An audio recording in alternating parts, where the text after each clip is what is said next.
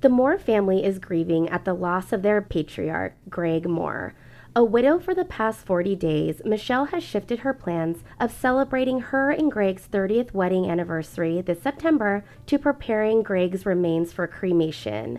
And now the hunt for Greg's killer is on. Greg was killed in a hit and run on South 216th Way in Maple Valley, Washington, in the early morning hours of July 18, 2021. The person responsible for this is still at large today. We, the entire community of Maple Valley, and the family ask that you please share this message on any social media platform via text message with a link, email, or messenger. Please help find Greg's killer. Greg was only 53 years old when he was left to die in a roadside ditch just feet from a church 6.5 weeks ago, you guys. He was a loving father to 3 children. Greg had made a personal decision a few years ago to turn his unhealthy lifestyle habits into healthy ones that would prolong his life with his family. For some time, Greg didn't have the best eating habits and enjoyed drinking and smoking, but in recent years, he turned all of that around. You can see photos of Greg and his radiant smile and fit figure on our social media page. We don't know what he looked like prior to the lifestyle changes, but he looked amazing prior to his tragic death. Greg was born in New York and moved to Washington when he was only 12 years old, growing up in Issaquah, which was not far from Maple Valley, the place that he had called home. Greg left home on the morning of July 18th at 4 a.m. as he did on most Sundays, while his wife Michelle still slept. Greg's favorite day of the week to run was Sundays. He said it was peaceful, there weren't a lot of cars on the road, which allowed him to soak up the beautiful Pacific Northwest scenery all around him. On this morning, Greg had set out to take a run on a route that he was more than familiar with, running his normal 15 to 17 miles. Michelle says that running was Greg's therapy. It, along with all of his lifestyle changes, kept him strong both physically and mentally. Michelle woke up at around 4:30 or 5 that morning, just a little while after Greg had set out for his morning run. She went through her early morning routine before it was time for her to start getting ready for her work day. And like clockwork, when she began getting ready for work, she knew, just like every other Sunday, Greg would be walking through the door ready for a shower at about that same time. But this day wouldn't quite mimic all of those other Sundays. The clock kept ticking, and as Michelle was prompted to head out the door when the clock struck 7, she thought to herself just how weird it was that Greg hadn't arrived home yet. But she hopped in her car on her way to work, driving down the streets that she had many times, expecting to see Greg running along one of them. Before she knew it, she was at work without a sight of Greg anywhere. Feeling unsettled, her stomach had turned, so she began texting Greg to, check on his status. Michelle would send 3 messages to Greg between 8:15 and 9, and in between tasks at work, which obviously, she was very busy. She worked at a grocery store. So knowing Greg was very much a creature of habit, Greg should have arrived home before Michelle left. So she clocked out to make her way back to the roads that her husband would have been running on that morning. Once again, scanning the area, she drove carefully, searching for him, any sign of him. She would eventually make it to that turn into the driveway with no sign of Greg anywhere. So Michelle hopped on the phone, calling all the local hospitals, and even reached out to the local authorities. Authorities did not seem too concerned. It was only about 10 a.m. and they figured Greg hadn't been gone too long and, that he would be back soon. Michelle disconnected the call and she gave it some thought too. Greg felt comfort in routine. That was his thing.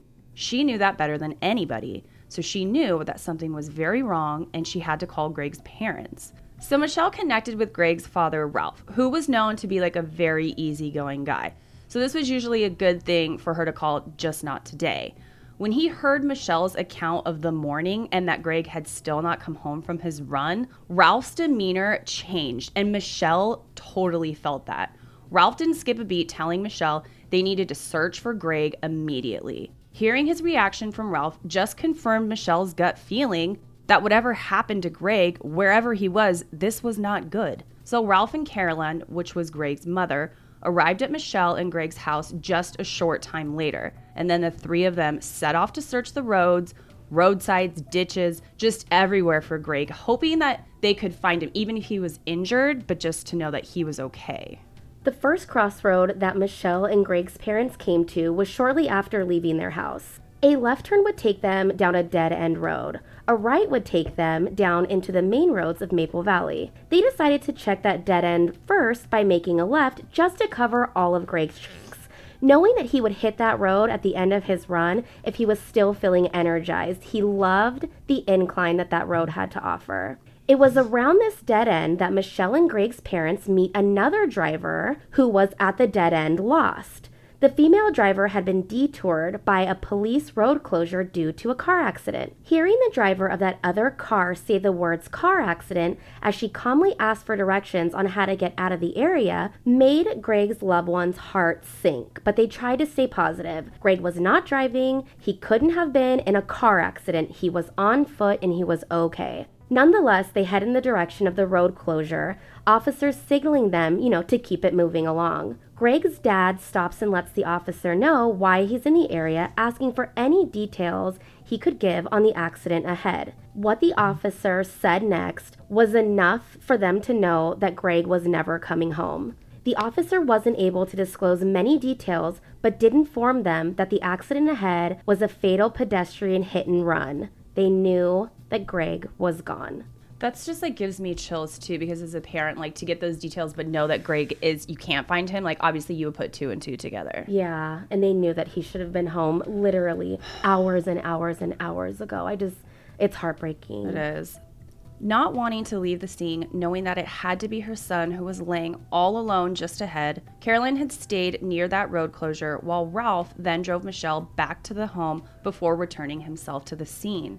Word quickly spread to Michelle and Greg's friends on local news of Greg's untimely passing. So friends of Michelle and Greg arrived at her house as soon as they heard the news, unannounced, just to console grieving Michelle. All she wants now is for the person responsible to turn themselves in. She and her family want to know what happened on that road. The area that Greg was running in had a stretch that was not ideal for pedestrians due to the traffic, and there was little to no shoulder. But Greg knew which side of the road to run on. He was familiar with it, obviously. So again, this is why he loved running on Sundays so much, and it was the least traffic day of any other day of the week. So police made contact with the owners' homes and businesses in this area. They obtained video surveillance footage that may have caught Greg running, possibly, the accident as it happened itself.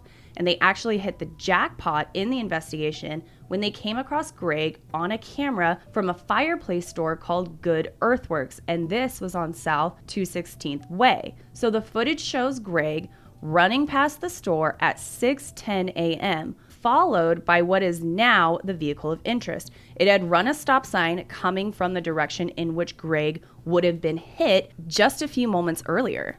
Detectives with the King County Sheriff's Office Major Accident Response and Reconstruction Division have identified a vehicle as a dark-colored, late-model Toyota Camry. This is the car that blew through that stop sign. From the video, investigators were able to determine there was a second car following closely behind that Camry that too blew through that same stop sign, an indication that the two cars were traveling together and in a hurry to leave the area. Now, why were they in such a hurry? Evidence is pointing to the fact that the Camry, or the car behind it, hit Greg and sped off instead of stopping to help him. Somebody out there, or multiple people out there, because there was two drivers in two different cars, knows exactly what happened to Greg. You guys, please come forward. Greg was just 6 minutes away from home that morning he was killed. Police have disclosed little on this very active investigation, only putting out that APB for a late model Toyota Camry with possible front end damage and damage to the passenger side. So a piece of the car's headlight was actually found at the scene. This indicates to investigators that the car may also have damage to the hood, the windshield, possibly the side mirror. So we got to keep a lookout for that, you guys.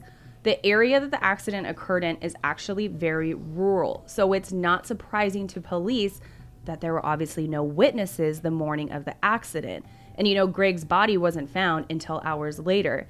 He was found by a man in a truck pulling into the church for service, his truck was high enough, he was elevated up enough that he could actually see down into the ditch where Greg was. Greg was due to be a grandfather to his first grandchild in November of this year. Sadly, he's never going to meet his grandchild. His grandchild will never be able to run, hug his grandfather, spend all those memories and all this time with his granddad. He'll never get to do that. Instead, the baby will visit a memorial marking Greg's passing along a rural roadside, which is just heartbreaking. So sad. A pair of running shoes and flowers lay where Greg took his last breaths, all alone, you guys. Greg's family is now living through their 6th week without him. Greg was killed, left for dead by somebody who was probably too scared at the moment and now to come forward. If you are listening right now, please listen to Michelle's pleas. Please listen to the sheriff's pleads. Please listen to our pleads if that means anything. You guys need to come forward. Regardless of how scared you are, everybody knows you're scared. Anybody in your shoes would be scared. But you have to do the right thing sooner or later because you're going to be confronted with the consequences for your actions. It's better for you to come forward on your own today rather than waiting until the police come knocking at your door, because they are. It's only a matter of time. Someone other than the driver that killed Greg has information that the investigators need. They may not even know they do. Pay attention to your surroundings. It's not too late. Does a friend, neighbor, or coworker have a car matching the description of the one in question that is no longer being driven? Is there now a car under a tarp in a friend's driveway or your neighbor's driveway? Is there possibly a car that you've noticed is abandoned in that rural area of Maple Valley that you haven't yet called in? Whoever was driving on 2/16 that morning belonged in the area. Officers, authorities, they're almost certain of that. There's a very high probability. Be aware of your surroundings. Talk to your neighbors. Share Greg's story. You guys, like Raina said, this is a very rural area. You don't just drive through from point A to point B unless like point A is your home. So if you live in this area, check your cameras today before all that data is lost. If you live on or were in this area and you have dash cams, check those as well. You never know what you might have caught on camera. People catch a lot of stuff on their dash cams. The reward for information leading to an arrest and conviction is now almost $40,000, and this is rising by the day thanks to generous donations of the community and complete strangers who have just really been touched by Greg's story. What amount will it take for someone to come forward and to just do the right thing? Michelle will never see Greg's face or hear his voice again. Instead, she carries his ashes with her from the coffee table during the day and into their room in the evening and puts it on her bedside table, so as if they're laying together at night, you guys. They always lay together at night. Heartbreaking for Michelle. If you have information on the hit and run that killed Greg, please reach out to Crime Stoppers. You can always remain anonymous. Their number is 800-222-TIPS, or you can download their app, P3 Tips, and you can report what you know that way as well. Again, the car in question is a dark model Camry, probably between a 2001, 2006 model, similar year, decent amount of front end damage. Like we said, there was little found at the scene, so investigators stress that any car fitting this description that you may be questioning in your mind, regardless of the type of visible damage, it needs to be reported, you guys. Photos of the car are also linked on our social media. Check out our bio too. We've linked the official Who Killed Greg website there. There's a GoFundMe. Every penny goes towards that reward for Greg's killer, as well as interviews that were done by Michelle. So please share this episode on your social media with friends. It's as simple as sharing the link. It doesn't even matter how you get it. Like we said, there was multiple people that blew the stop sign that morning in People Talk. Please help, please share. You never know who might know some of the information that the investigators are looking for. Greg was a master craftsman, a loving family man, and an amazing friend. Help Michelle, their kids, and Greg's family find peace. Michelle, if you're listening, or if someone Michelle knows is listening, please send her our heartfelt condolences. Yes. When I was informed of Greg's story by a friend who knows Michelle, it was actually one of her coworkers who's one of my really good friends. So I knew that those Murder Girls podcasts needed to share the information that had been made public by Michelle and the authorities, hoping it lands in the right ears. Michelle, we wish your family peace. We hope that this investigation concludes soon and that the person or persons responsible is able to give you guys the answers for the questions that you have. Thank you guys for joining us today on this special episode. We hope you have a wonderful and a safe weekend, and we will see you next Friday. Bye, guys.